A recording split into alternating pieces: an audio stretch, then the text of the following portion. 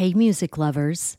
The Canna Mom Show podcast, in collaboration with Lamkin Guitars, is giving away a custom-built, one-of-a-kind electric guitar built by Josh Lamkin.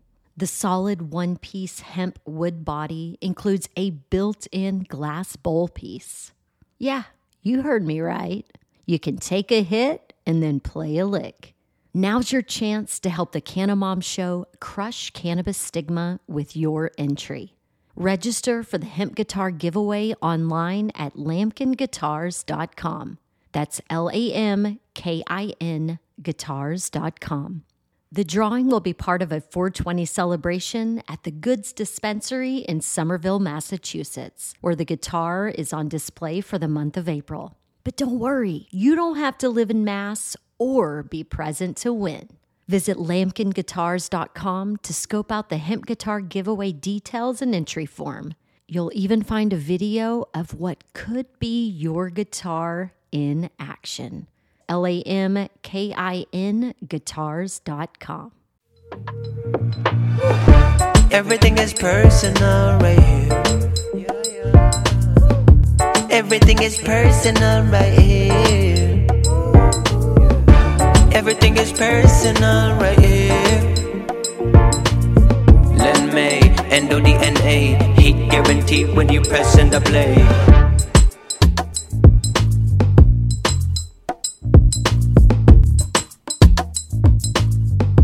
Ladies and gentlemen, boys and girls, welcome to another episode of Everything is Personal. Now, usually I say I'll introduce our guest, but I also have a very special guest who's my new host, co-host. I don't know what you want to describe it as, but somebody that's going to be able to elevate the show and looks better than what I do on the show. If you're looking at us on video, so Miss Kimberly Dillon, welcome and thank you so much for joining us. Thank you. I'll take that intro. Thank you so much. Happy to be here. Yeah, thank you. So now I'll introduce our guest, Dr. Kent Crowley. There's such a long background on you. I know that you are the inventor, and if I'm wrong, just tell me I'm wrong, of trochee. We'll talk about that. But I was reading so many different things on you, and I thought if I'm gonna go and read your whole background, that's gonna be half the show. So what I figured maybe we would do is have you sort of introduce yourself, whatever you think is most relevant to the audience, and then we'll kind of go into questions. So welcome to the show. Thank you. Well, thank you so much, Len. Pleasure and congratulations, Kimberly. And again, you have such a beautiful smile. Oh, thank you. Thank you, Kat. I appreciate that. Thank you. Oh, you were talking to Kimberly. Oh, okay. So I got my doctor of pharmacy. My background, I'm actually sitting in my friend's hotel in Las Vegas today, but the Golden Gate Bridge, I love Zoom. Before I was terrified of this, virtual stuff, just like I was, I had to be, forced to get an email address back when we had to start doing that kind of communication. So I found this to be a hugely valuable stress-reducing tool of communication. And so I have that background because that's where I went to school. I got my doctor of pharmacy at UCSF. It clearly was not the pathway that I originally planned. I wanted to be Jacques Cousteau II. So when I got out of high school, I went into junior college. Not much money.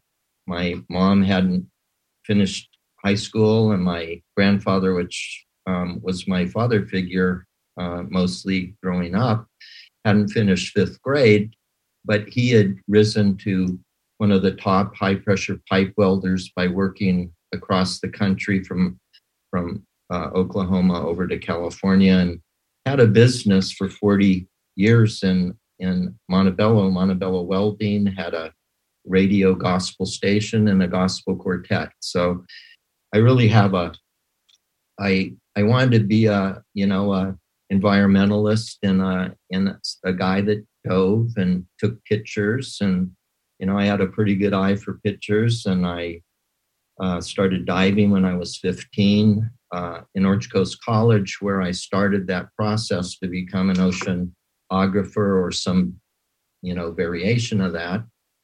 When I got my dive, instructor cert and spent a lot of time, diving. And by the time it was ready to go into choosing my profession, I went up to Scripps or down to Scripps and up to Humboldt, and I just couldn't get into, what oceanography mostly was, a lot of dirty work, core sampling, checking mollusk counts in back bays that are filthy. And so I did a battery of tests and ended up, marking very high as a dentist or a pharmacist. And I really didn't have any interest in sticking my hands into somebody's mouth. That was pretty naive. So I chose a pharmacist as a clinical pharmacist and chose my school, which UCSF, still today, since 1965, is recognized as the top school of pharmacy, clinical pharmacy in the country. Right. So that's where I went. And are you still diving by any chance? Yeah, they graduated me. I'm 66, so now I'm a master diver. Wow. And I have,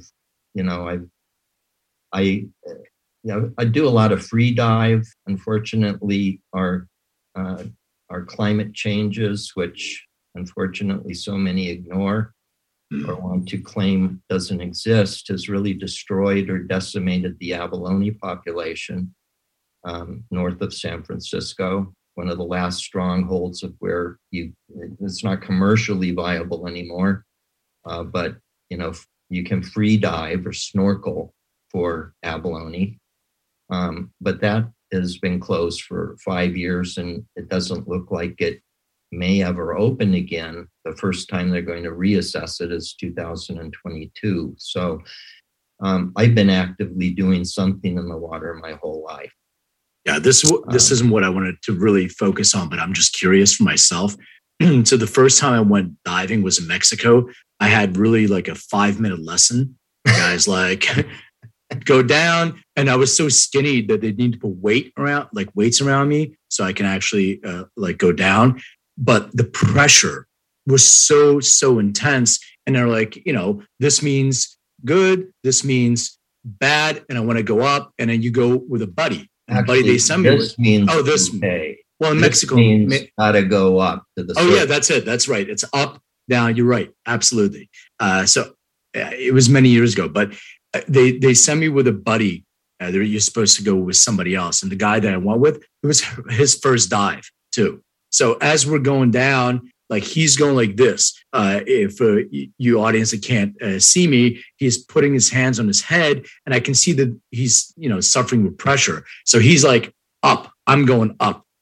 So he left me, and I got stuck, and I'm by myself. It was my first time, and it was very difficult to get the rhythm of breathing and the pressure and all that stuff. And I finally got it. But anyway, I ended up running low on air, and I couldn't find the boat, and they got me back on the boat. So that was a very traumatic experience for me. I know that's not the way you're supposed to learn how to dive, and it was my own fault to do it in Mexico. But do you have any sort of pointers about this pressure, that like the pressure in your head and your ears? For most people, you can equalize your pressure. It's just like going up in an airplane or going up in the mountains, or you have to equalize your pressure, and that requires eustachian tubes to be patent. And if they're blocked from a sinus infection or something else, then it makes it much harder.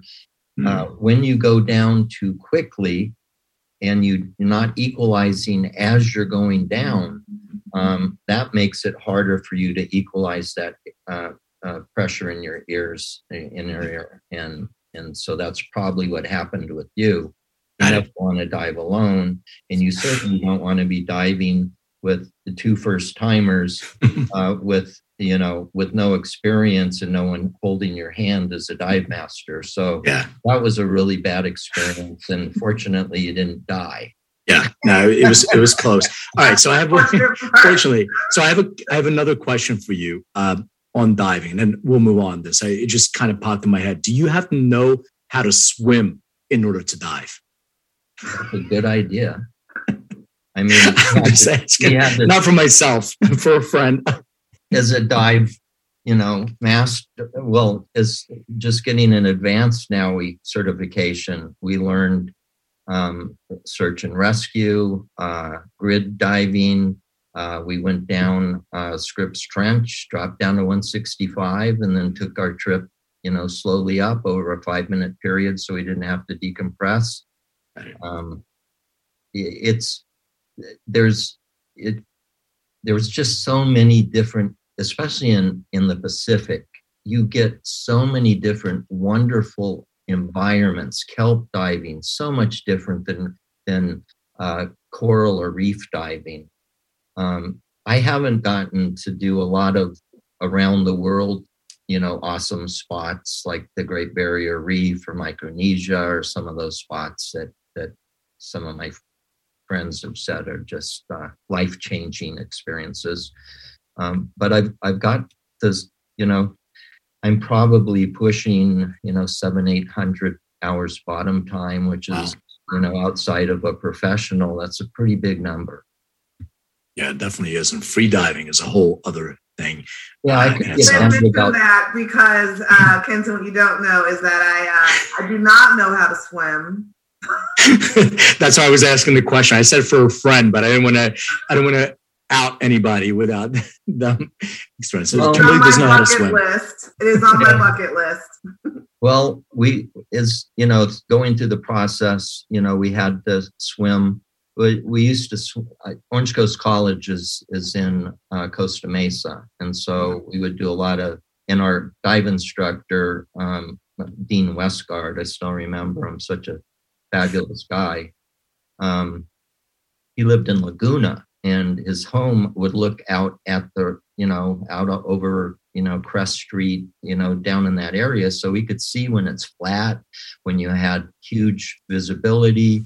And so, we would get to do some really unique stuff, but we had to tread water for 3 hours. We had to do some serious stuff in order to meet some of the credentialing that experience that you need in order to make sure that you can lead a group and take care of them. Right. So yeah, you have to be an expert swimmer. Yeah. So something to aspire to, Kimberly. Thank you. I'm going to work on swimming in my pool There you go. That's a start. Start. Right. Lots and lots of laps, and do it underwater and on the surface. So, going back to your background, pharmacy, you went to pharmacy school, and then you decided to be a pharmacist? Yeah, I wanted to be a clinical pharmacist and change the world. Like, I've always been trying to cut new paths that haven't been cut. Mm-hmm. And did ivory tower medicine, went into the clinical pharmacy and acute care settings, and then added retail and research. Spent 13 years at UCI as a pharmacist specialist in the Department of Pediatrics, Division of Child Development, where we did a lot of work with kids with ADHD and other comorbid conditions, published a lot of stuff, helped create some drugs like Concerta. I did some of the initial preclinical work on kids with the TDC-19 project, where we learned the different blood curves using methylphenidate in the treatment, and looking at cognitive performance and all those things. When we use a stimulant in an ADHD kid, it's typically, unlike a normal person, it makes them drowsy. Right. It can with over medication. And generally, to not suppress cognition, but to control, the different behaviors that an ADHD kid would have with hyperactivity, for instance, impulsive, can't sit in the chair, squirming around, interrupting.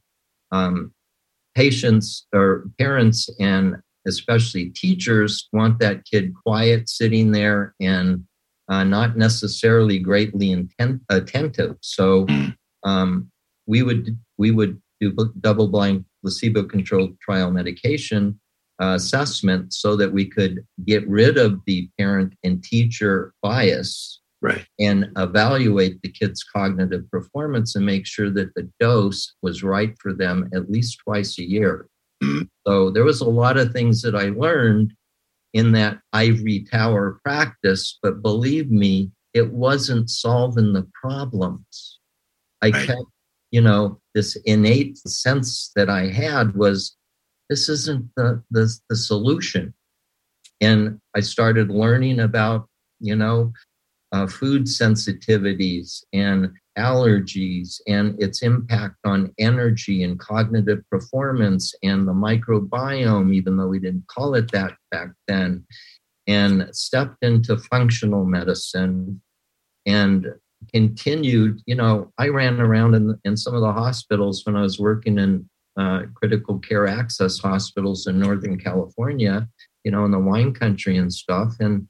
And I was given probiotics, whether I brought them in and bought them myself to moms that were put on antibiotics before a C-section or things like this, just to make sure that these babies that came out had a better chance of having a decent microbiome than the ones that didn't get to go through the birth canal, didn't get, the breastfeeding from the mom, and didn't build up that unique set of bacteria that is critically important for, we share our genomics with our genetics with bacteria, and our genomic expression, it's genetics plus environment equals our genomic expression. Yeah, epigenetics, right? Epigenetics. So you mentioned microbiome. I'm just curious, do you feel that looking at individual microbiome and creating probiotics that are specific to those individuals are something that we should be looking at? Or is it just one size fits all when it comes to probiotic and prebiotics? Well, I'm not an ultra expert in some of that stuff. I generally use evidence-based, and my practice of selecting probiotics has changed substantially over the years. Now I'm using score-based probiotics through Microbiome Labs. I'm using a quantitative analysis using the Biome FX test instead of the, like Genova's GI-FX test or CDSA, what it used to be called. I've changed a lot of the ways that I make functional analysis in our functional practice that we have in Huntington Beach. We call it the Palliative Care Corp, and we've changed it because the palliative, just the word palliative, scares people. Sure. So we changed it to the Patient Care Corp. So we, a lot of things we've learned, but functional medicine is ultimately what I rolled into. Learning not only for my patients, but my own self. I'm a chronic pain patient. I was broadsided on a moped by a U.S. postal van in 1976. And because I was in such top physical shape, I trained, in Sansu Kung Fu and Aikido. The only thing I could do was attack the van and roll away. I didn't break anything, remarkably, being hit at 20 miles an hour. But I spent 12 days in cervical and lumbar traction. And that is when I actually got exposed to opiates for pain control. And down the road, my OCD of workaholic turned into drug addict. Just have you ever done a DNA test to see if you have a genetic predisposition to opioid dependence? I've done 23andMe, but I've never spent the time to look into it. Again, we'll do it.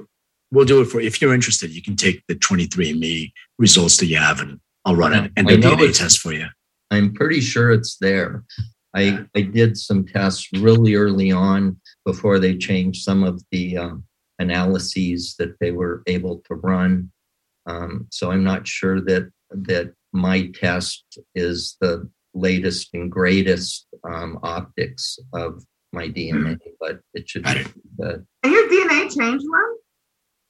And your DNA can't. What Ken's referring to is 23andMe, for instance. They have different iterations of their tests, so different versions have different SNP analysis. The earlier versions actually had a lot more coverage. The later versions have less coverage, and the reason why is because they took out a lot of the health conditions, so they can go to the FDA with a brand new test that they got FDA approval for. That's going to be a more diagnostic test. That's going to be clinically focused. So earlier versions had a lot more, and they said, that's more in our FDA approved test, which we can charge more for and get reimbursement, et cetera. So if you have an earlier test, you're probably better off because it has more SNPs on it than the later tests. I did one in 2012, and then I did another one in 2015, I think. Cool. Yeah, we'll do it for you. But you probably know the most likely, obviously, because you had some challenges with that. So most likely, whatever it was, was expressed epigenetically, as we just discussed. Absolutely. So when you were talking about, sorry to interrupt, about your journey to functional medicine, I'm interested to know what time period it was in which you switched into functional medicine, and whether or not it was well received. Were you in the minority? What was the general environment? It's a kooky doctor. It's the one, oh my God, he believes in something foo-foo, not real medicine. It's that other medicine that we don't talk about, traditional. I'd like to call it Western, because traditional really has thousands of years of experience in many different cultures. So Western medicine is what we practice mainstream in the US and many other places in the world, which is fabulous for acute care. We can save people that never could be saved before. But when we get into chronic conditions, tradition or Western medicine fails miserably because it's built on a broken foundation of you need something wrong in order to get a J code, in order to get something that we can bill so that insurance will pay for it. So let's wait until you're in a unrecoverable or partially recoverable state so that we can then say, aha, it's like the GI doc that ignores the 7 or 8 years that a celiac sprue patient goes through hell while they're going through the IBS to IBD to, the gold standard is let's do a biopsy. And if there's no villi on your, in your GI tract, then voila, you fit the definition of celiac sprue, stop eating gluten or gluten-like products. That's not what we want to practice. We want to practice proactive medicine. And I can't go into a pharmacy and work today in a pharmacy because 3/4 of what we are dispensing is wrong. We are treating symptoms and treating the side effects caused by the drugs we're treating the symptoms with. We're not giving the body the tools that it needs in order to fix itself. We are whether you believe in God or not, we are a fabulous, package of machinery and physiology that without really serious SNPs, is capable of pretty much fixing everything wrong, especially if we have the space between our 2 ears working right. Yeah, for sure. So just to kind of ask Kimberly's question again, was that in the 80s that you made that switch? Oh, yeah, that's right. Probably around, well, I graduated UCSF in 83. And then 93, 99, I went into compounding pharmacy. So part of my work from 86 to 99 was compounding at a university level. And so I got frustrated with the traditional pharmacy practices. I stepped into my own operations in 1995, was my first compounding pharmacy. Mm-hmm. And within a year and a half, I became a Demerol addict from self-treating my low back pain, which I had damaged. And then I was working 20 hours a day and, trying to build a business, which I did very well. But I sabotaged myself and ended up in a couple treatment centers and, lost the business, lost the license, got it back. Long story, back and forth. But going into functional medicine, in the pharmacy compounding arena, that is where we can personalize products that regular big pharma, following GMP manufacturing protocols, doesn't have the flexibility that a compounding pharmacist does. And really, compounding is where the secundum artem art, or the art of the practice of pharmacy, was founded. I'm going to raise my hand. Can you explain to me what a compounding pharmacy is versus Rite Aid? It's the pestle and mortar. You ever see like a guy sitting there and going like this, and they make their own drugs, right? Yeah, in the kitchen, you're using a molcajete. In the pharmacy, we're using, a lot of technology. And it's, in the classic mortar and pestle, you have a porcelain bowl, and that porcelain bowl has a porous surface, and you're using a pestle which rubs that porcelain end against the porcelain surface, and it breaks down the material that's in your bowl into more uniform particle size, let's say. Mm-hmm. And so it was used in mixing. Now there's a lot more technology that's used, and very high tech stuff where we can nanoparticle size things now. In the cannabis space, I'm involved in doing that. Anyway. Personalized is what I'm getting. So it's compounding farm, I'm getting medicine that's specifically made for me. It's personalized medicine that is trying to many times remove things that are problematic. A lot of the pharmaceuticals today stick saccharin, artificial colors, for no reason other than that's what they've done since the 1950s. And so they like products, magnesium stearate that is not plant derived and can act like a biofilm, and there's just a lot of ingredients that aren't helpful to our physiology. Yeah, I see. And we can remove all of those and work with the actives, and we can even change the route of administration to optimize that therapy, whether it's hormonal therapy, it's pain management, it's anti-inflammatory, whatever it is. So compounding is working with a physician and a patient, with a pharmacist in a working relationship to solve therapeutic problems. Got it. Thank you. So when you were moving into the compounding pharmacy and looking at, I'll call it traditional medicine, since it's not Western medicine approach, is that when you came up with the idea for a troche, or did that come later? Well, I used troches in that platform.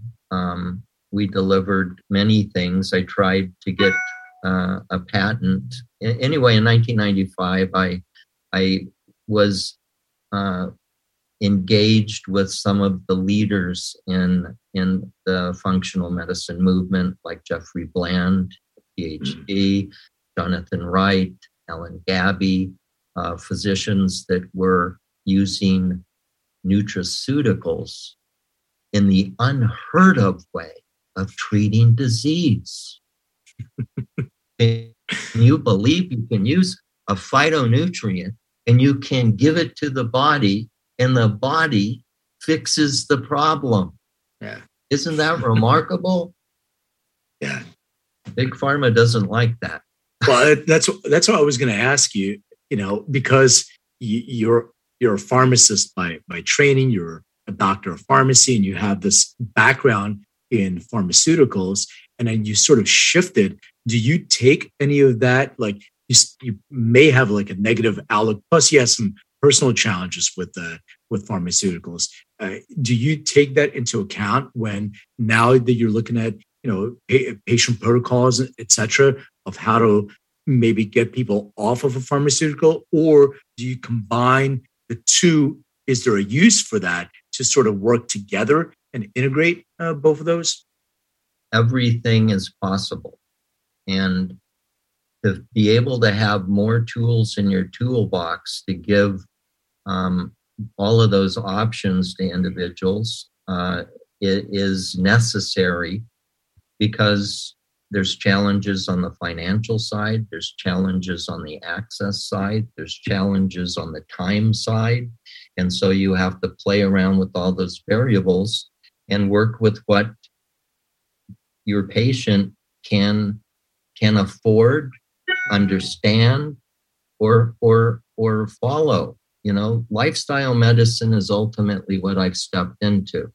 Okay. But in 95, I started creating products that I ultimately patented. I was the first one in the world to patent topical ketamine for neuropathic pain. And I was saving people from, at that time, we called it reflex sympathetic dystrophy. It's now called chronic regional pain syndrome 1 and 2. So RSD patients were killing themselves. They couldn't put on clothes. They couldn't tolerate touching their skin. Someone that had postherpetic neuralgia.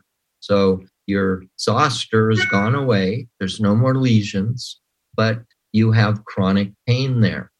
I saw cases in the Doheny Pain Clinic. I worked with Dr. Payne in the palliative pain care at Memorial Sloan Kettering. My patents went to New Jersey, fortunately to a drug company that stole them from me, which apparently is pretty common in the inventor world. But I got to work with Dr. Pasternak and that team and educate medical students through chief residents, that pain is a complex combination of a number of different things. And when you look at pain as one bucket, you're missing a whole lot of stuff. And if you have a diagnostic tool like topical ketamine, with my favorite was Butamben, because of injecting Butamben, which is the butyl ester of benzocaine. Benzocaine is the ethyl ester of benzoic acid. Butamben, if you inject it into a joint, it can cause some histologic damage to tissue. But what was unique was it was hydrophobic and it was bactericidal. And so you could put ketamine and Butamben on an open lesion that's not healing, get rid of the pain, and allow it to heal, which was a remarkable thing. And so I started, with that process of patenting and then forging new ways to approach. But I was attacked by the California Board of Pharmacy for doing that. Yeah. seriously. So there's a lot of people that don't like free thinkers trying to come up with solutions that it doesn't fit in their paradigm. I use troches to use a opiate agonist-antagonist, buprenorphine, which is used for in place of methadone, plus or minus naloxone, for addiction, opiate addiction. And I put that into troche form, and then was able to bring patients that were addicted to heroin off of heroin, and then allow them to deal with their pain on something at a fraction of the commercial dose that kept them addicted. Right. That's the thing here, guys. Yeah. Big Pharma wants to keep the patient addicted onto something, whether it's methadone or whether it's buprenorphine. Yeah. And so again, the Board of Pharmacy attacked me over that. So there is things that are driven from higher up above that is always, I've been pushing buttons my whole professional career. Yeah. What keeps you going? And then that just doesn't let me stop. I think it's a commitment to do the right thing, and just this innate creative self that I have that's driven to solve problems. I'm a clinician at heart. I shouldn't know the things that I come up with solutions to, because I wasn't trained as a diagnostician. I was trained once you're given a diagnosis, how do you monitor it? How do you manage it? How do you treat it? How do you look for adverse events? What's your outcome? Those are the basic things a clinical pharmacist knows. For our audience, what is a troche? How would you describe it? Well, it's a pharmaceutical dosage form described in the USP, United States Pharmacopoeia, and typically it is it's a buccal delivery system. Buccal meaning between cheek and gum versus sublingual, which is under tongue. So it's placement in the mouth, and depending on where you place things, if you put something under your tongue, you're going to generate the most saliva possible. If you put something under your upper lip, you're going to generate the least amount of saliva. And if I want oromucosal absorption, one of the routes of administration that we use that bypasses first pass metabolism, anything that goes down the hatch and into our GI tract, all that blood flow goes through our liver first and gets metabolized. And if you're trying to minimize between patient variables, where we're not worried about what's in the stomach, what the integrity of the GI tract is, a number, what's their SNPs in their cytochrome P450 system. Yeah, well, how are they metabolized? Which is our phase 1 elimination. And, we take things, we make them into a form that we can then conjugate them by glucuronidation or the other 6 or 7 different pathways that are used for conjugation and elimination to get something out of our system. If you want to minimize those between patient variables, you try and use something that doesn't go or utilize first pass metabolism. So I like to go that route. That's when I stepped into the cannabis space. In 2013, I thought it was a gateway drug. And again, just like the misinformation on bioidentical hormones that was propagated by our criminally negligent media and our government, it was real easy to see. Well, let's see. You look in the physiology books and you see that progesterone, a bioidentical hormone, is important for males and females.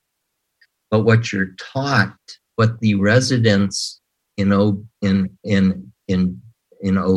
are taught is you have a uterus or you don't have a uterus. You have ovaries or you don't have ovaries. And that's how you decide on what to treat. And what are you going to use? You're going to use a pharmaceutical product that's been patented, and it's called a progestin.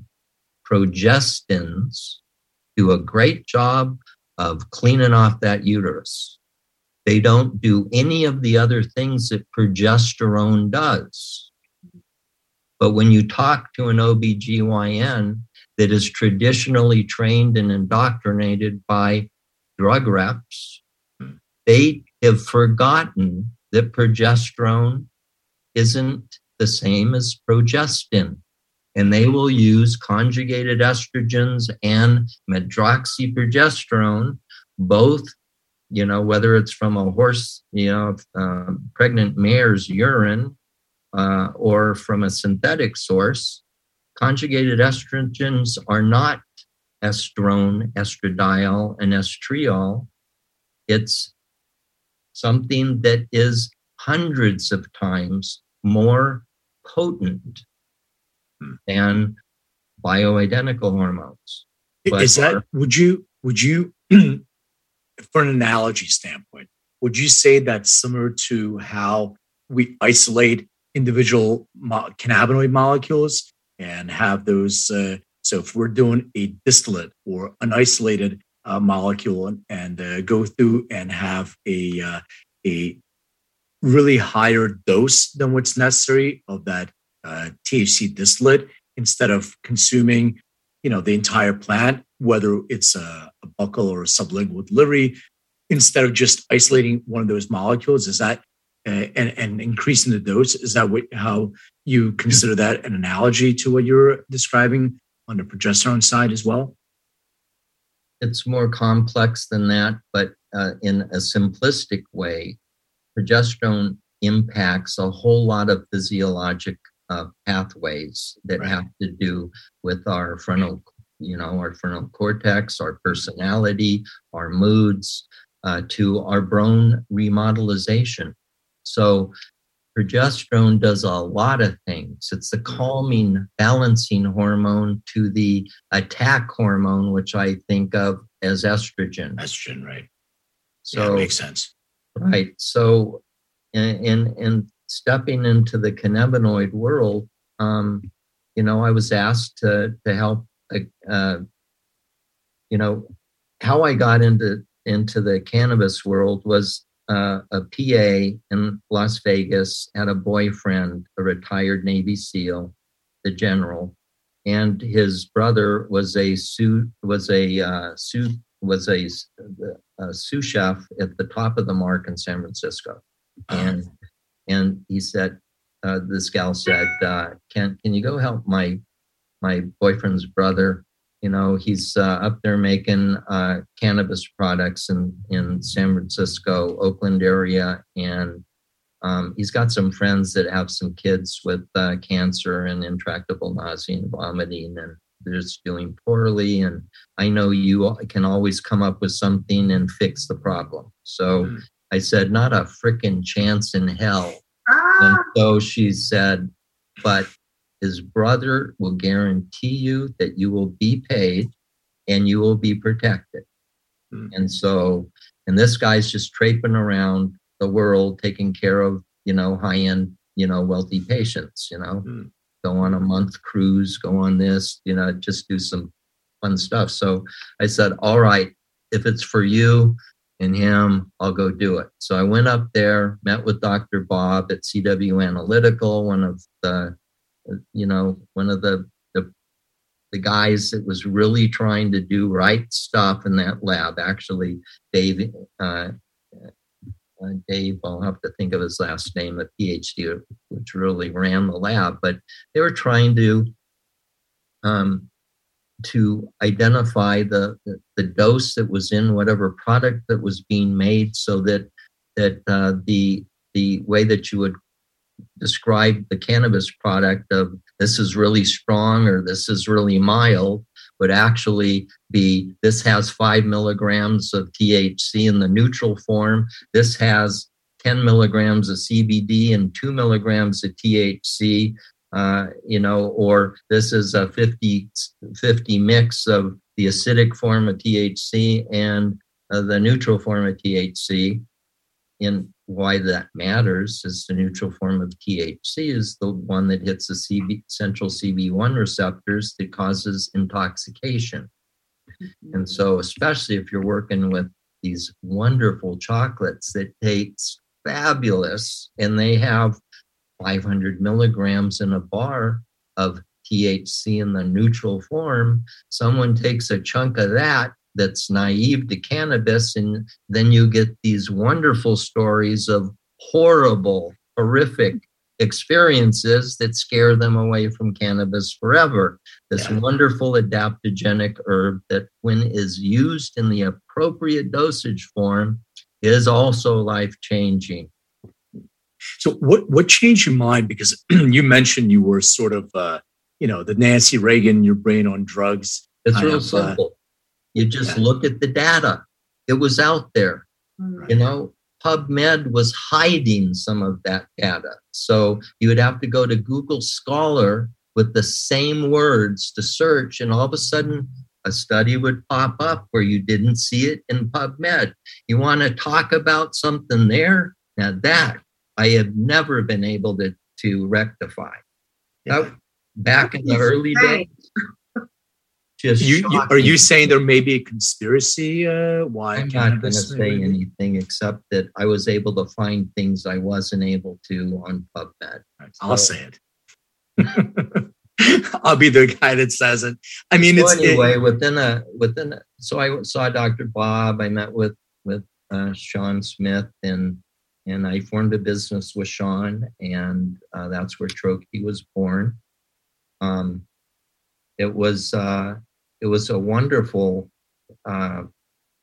learning experience. I looked at the active material. At that time, it was coming from light carbon extraction out of Mendocino using, outdoor sun-raised organic practiced material. And I just, delivered it, worked great. Met with Ryan Hudson, one of the prominent guys at that time in San Francisco that ran the Apothecarium. Yeah. And he said, Kent, you have something that we have never seen before. It's like, we're riding around in horse and buggies, and you've drove in, showing us a Ferrari, and we've never seen a car before. Yeah. So he said, you got to do something with it. But then his brother-in-law or someone was one of those vulture bankers.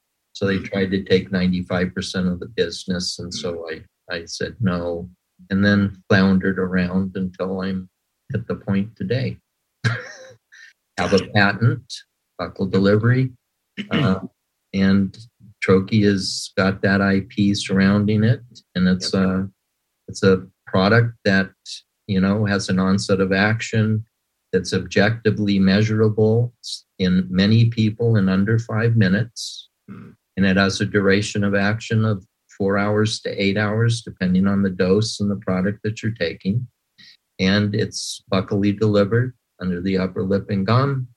And it's continuing to go through more and more revisions to optimize its tolerability or enjoyment in taste, which has always been a challenge. Yeah, it's absolutely. It's with every formulation in cannabis, taste is always a challenge we get for some of our formulas. You mentioned ketamine. I wanted to get your opinion and thoughts on psychotropics or psychedelics. What are your thoughts on what's going on now? Kind of showing 2 thumbs up for those of you who can't hear. And is there a delivery method? So like ketamine, for instance, I know a lot of people are doing ketamine treatment IM, intramuscularly, IV. Is there one that you? Yeah. Well, yeah. Right. Is there one that you think is a better one, or does it depend on what you're trying to address? On the indication. It depends on the person. It depends, there's a number of variables, but it's like the psychedelics. In fact, experts in that space believe that MDMA will be approved, and that's another drug that was vilified, again, with horrible misinformation, where it's damaging like LSD, damaging your chromosomes. I never touched LSD because I was afraid of damaging my chromosomes because I wanted to have kids, of which I ended up having 6 with my wife going on 47 years now. Yeah, I was going to ask you about that. It was a question I had about family, because you really gave me some really good advice on family and marriage at one point. So I family is super important, and being able to keep that together, especially through the ups and downs. Even really with my challenges, being really bright and having OCD, and it's a two-edged sword, and I've cut myself and everyone around me many times with that sword. But generally, if it's not self-destruction, it's always for a positive, helpful purpose to humanity. Yeah. And that's why I have friends still. That's why I have a wife and kids. There's a lot of reasons why people have believed in me and stuck by me while I've wrestled with my demons. How are you doing today? How are you feeling? How are you doing? I am short of the damage I've done to my body. I'm feeling back at college level, high level, fit performance. I'm Great. Down to 142. That was my diving, my best diving weight. An 8-pack. At 66, that's pretty good. It's great. That's great. I think a lot of ages. Yeah, absolutely. All right, Kat. So I have a few questions I ask all my guests. I don't know if Kimberly has anything else to ask before I go into my 3 questions, and then we'll let you go on your day. You have much more important things to do than this, and then Kimberly and I will stay on for a few more minutes. So, Kimberly, you said, I saw that you had a question, bro. Yeah, I was just gonna say one thing. I didn't know who we were talking to today. So this has been such a pleasure. So thank you. And I do want to share that when I first went into a dispensary and bought a product, I bought a troche for my mom. Yeah. I bought a troche. Oh, awesome. Honey Bear, and I sent it to my mom to pick. And she picked the troche because she didn't think we should be in a honey bear because she's not a kid. That's well, you know what? Smart. Like a grown-up product, and this was 2015, 16. Where? What market area? La Cienega at Med X Health dispensary on La Cienega. So it was had like a little orange square icon in a little bag. That's the one. Yeah. Yep. The old square troches. Yep. The 120s. Yep. I think I still have some of those in my bag. I actually have a few just sitting there. I may test. I've gone through some testing. I still am. Every year I'll run a test on 2017 troches that I've got a number of still. So I'm we've done a stability study actually. And we'll be doing publishable ones, the next 2 that we do on the products that are troches actually going into Australia, hopefully next month. So it will be our first international interface. We've tried, and COVID really put a curveball in our ability to to work with Chiron and Project 2021 in the UK, which we were slated to get in there, but working with the Professional Compounding Centers of America on the bases that I use, I've essentially put Troche into utilizing CGMP components. Now we're able to get a API, an active pharmaceutical ingredient that is from hemp, that is CGMP. It's credentialed, organic, kosher. We got terpenes that are CGMP that I use sativa and indica blends from, true terpenes. And I use distillate, or a distillate is what the API is. And so I can control the variables. And my base is made by PCCA. So a proprietary base, again, CGMP. So I can ship these components anywhere in the world and have them assembled. Yeah. As long as it's allowed. Right. So that's where Troche is today. And it's just it's getting ready for a major marketing campaign in on the eastern side of the country, and hopefully we'll be very successful in this new formulation that we've come up with. Yeah, I think that's great. So I'm supposed to chair, I don't even know what that means, the Canna Pharma conference, and one of the things that I was thinking of starting to talk about. We just went to the MJ BizCon. And I was walking around and I was like, there is no therapeutic or medical focus at all here. It's all about cultivation. It's all about, extraction. But what about all the people that are looking for the therapeutic aspects of the plant? There was nothing really there. And, products like what you're creating, the work that we're doing at Endo, all these different things. There's a huge population that really needs these products, and not about, let's see what we can do. Yeah. The problem is recreation destroyed our California market of medical access.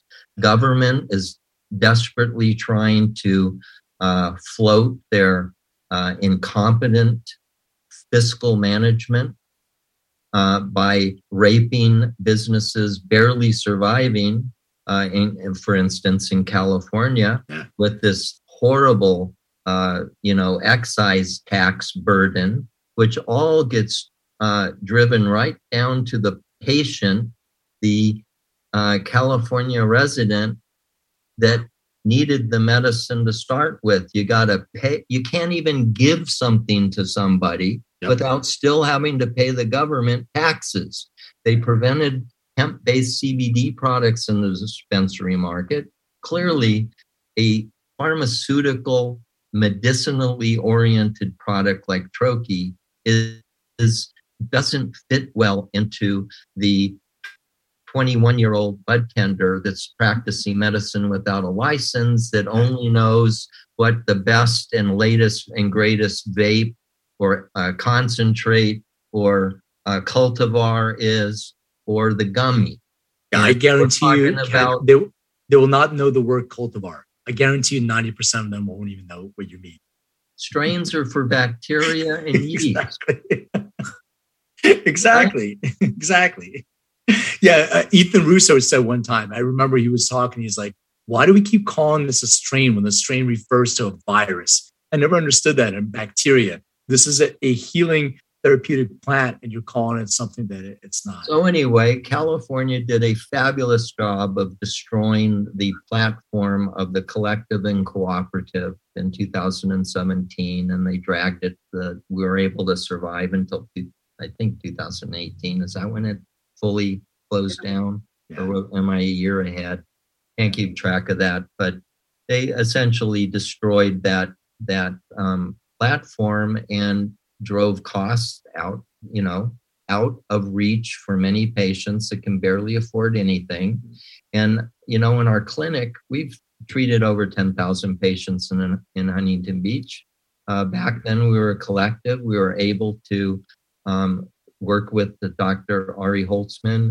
He would register the patient. We would work with guidance there, even though they're in California and in many other less intelligent states. They made sure that there was a disconnect between physician and patient because of the federal, the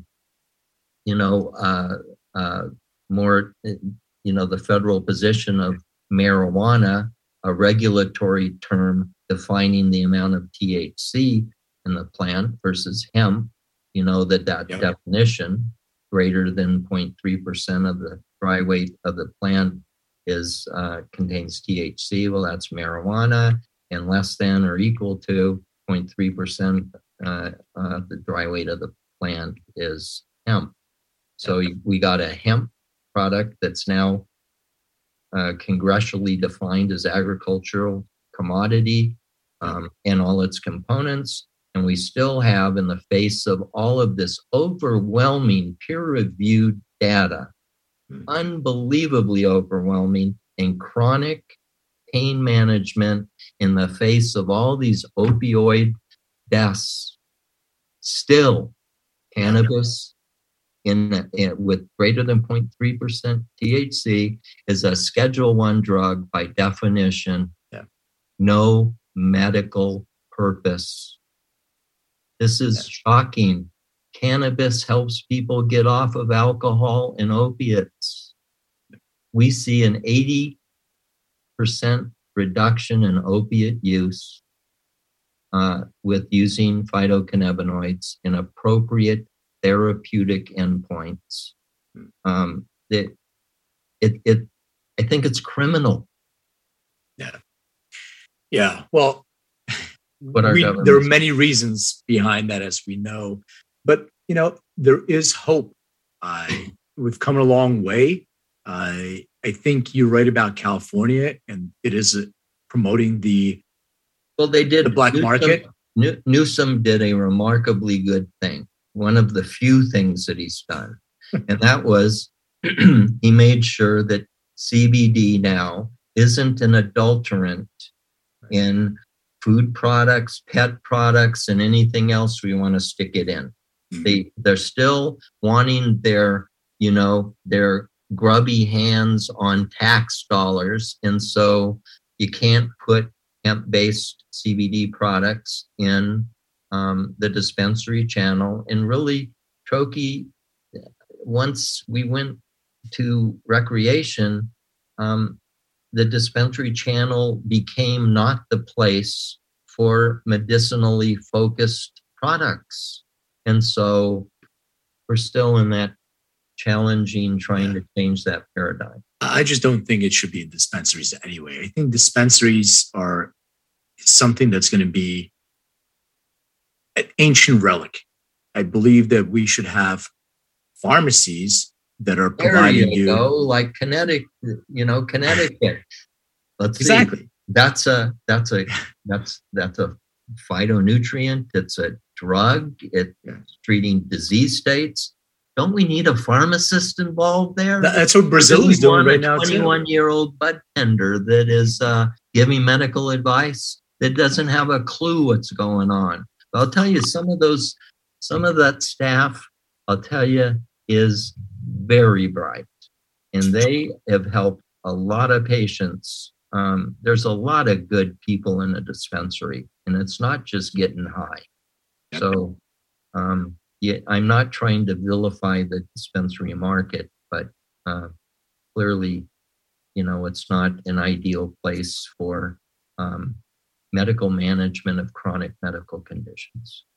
Yeah, completely agreed. All right, so let me jump into the questions right now, but really, really difficult. So get ready for this. Ken. I know you're a smart guy, but it could be challenging for you. So, all right, please describe your first experience with cannabis.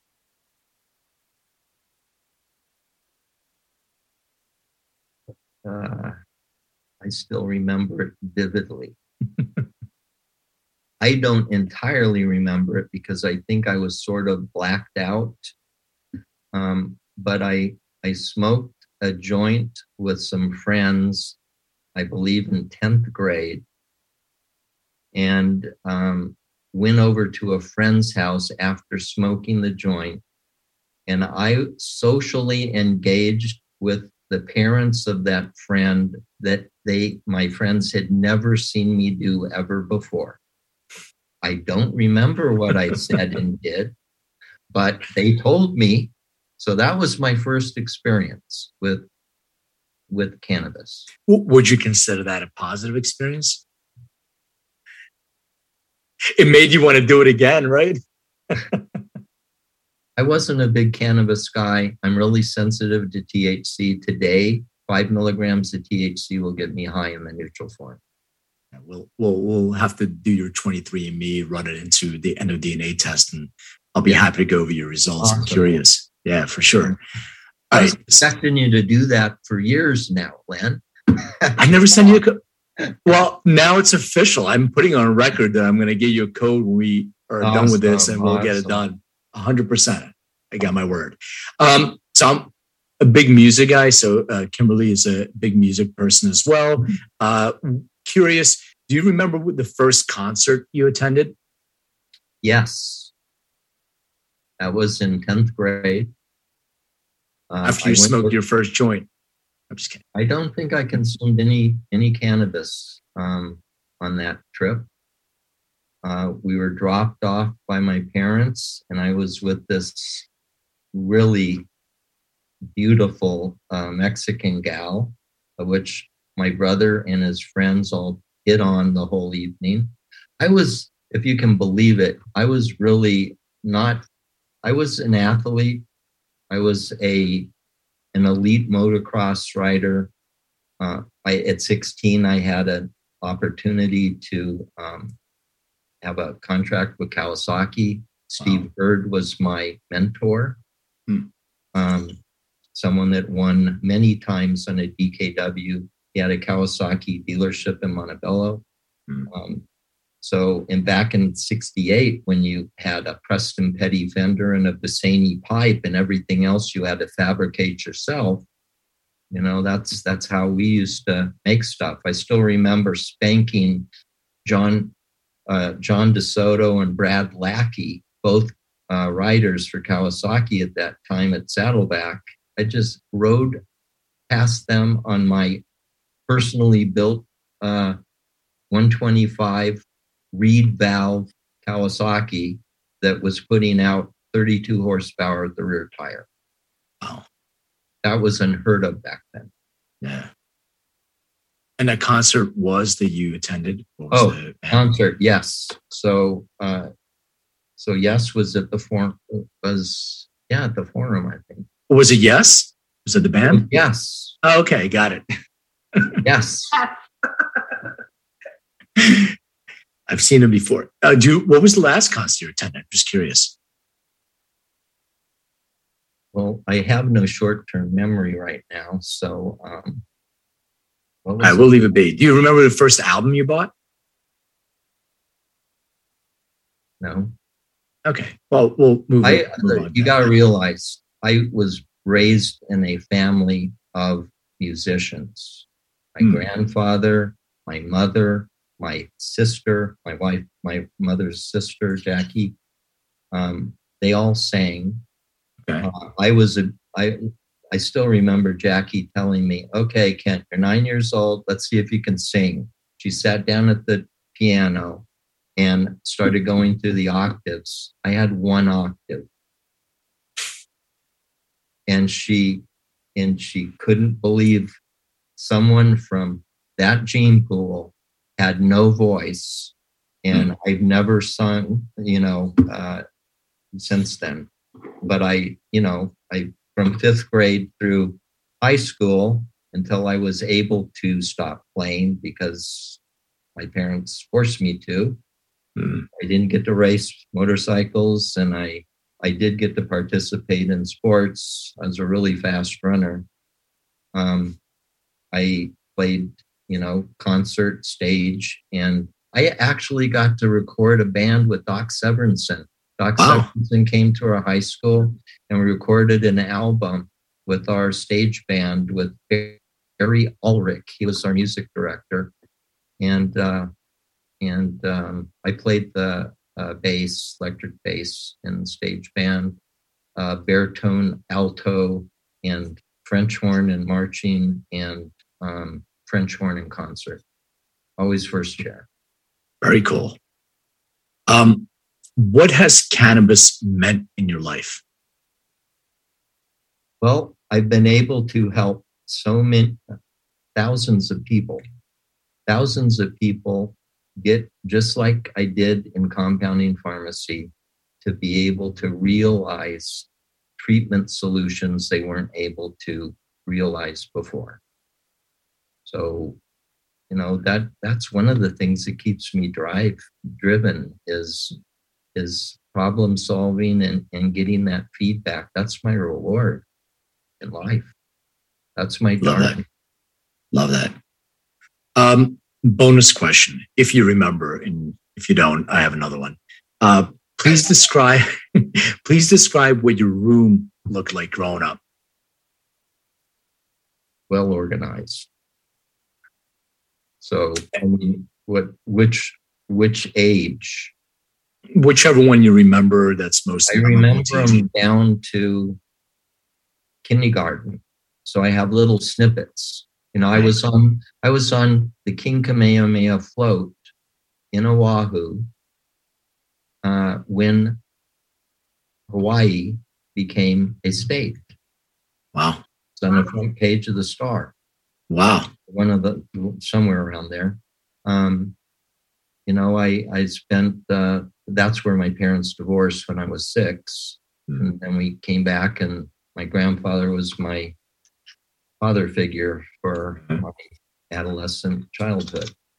He's a guy that was just a matter of fact, guy that his handshake was his bond. And his word stuck. Unfortunately, the business world isn't like that. Yeah. 99% of people don't honor their word. And I've unfortunately, being a healthcare practitioner, actively listening and trusting what people are saying, has led me down a lot of bad business decisions. Yeah. This has not been an easy one for me either. Yeah, it's a difficult one. We've all, have wounds everywhere from the cannabis industry. It's because, there's a part of the industry, or, you dealt with criminals basically. And now when the switch was turned on that it's quasi-legal, you have these criminal-minded people who are now in legitimate business, but they're still criminally minded. So you definitely have a lot of people who are doing some shady business dealings. And I disagree a little bit on that one, Lynn. All right. There are criminals who came in, but I also feel like there were criminals in suits. Well, that was my other 100%. I think there's a lot more criminals. A lot more white collar criminals than you're absolutely right. You know how many people? You're right. I met so many people that have never even consumed cannabis, who are in the cannabis business with their suits and funds and all this other stuff. Yeah, I agree with you. You're absolutely right. I take that back. All right. So, final question for you, and I just thought of it now. Have you ever heard the song "Mr. Crowley" by Ozzy Osbourne? Yes, I'm. People. Sorry, I had to do it because I'm a fan of Ozzy. So I want to make sure. I listened to him from when he started singing through. I mean, I love all music except I like a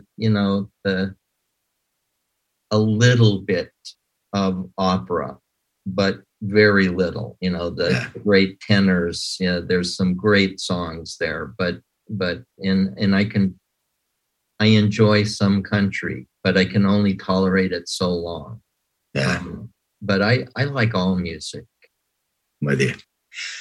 Where can people find out about you or contact you or Troche? Like, where would you want to send people to if they wanted to get in contact? Well, we have a great team today. Daria Shoemaker, Larry Marlowe, our CEO, Gavin Chandler. Farm to Pharma Inc. is the company. Trokie.com, TROKIE.com is the website. And I'm available. We're we're building this into hopefully an international brand, Lord willing. And we've got a great team. I think we've got a great product. It's been used and recognized. They did a really good job of setting the standard for bringing pharmaceutical skill into the cannabis space and delivering what's on the label. If it says 10 milligrams, it's 10 milligrams. Love that. Well, Ken, thank you so much for your time. It's always a pleasure. And we can do on the next one, if you want, we can go over your DNA results and share them with people if you're open to that. Not a problem at all. I'm pretty much being an open book. You know, it's healing for me because people have to see success from being, you know, from having your profession taken away from you, being thrown in prison for being an addict, having relapses. Relapses is a part of recovery. Right? That's not the process that's used by our California Board of Pharmacy. They want to put you into a criminal pathway, ignore that as a disease state, and then get rid of you. Yeah. But I'm not one to get rid of very easily because I just keep coming back. I love that. Great. Ken, be well, my friend. Thank you so much for your time. And we'll be in touch soon. Thank you. Pleasure meeting you, Kimberly, and thank you, Len. All right. Take care.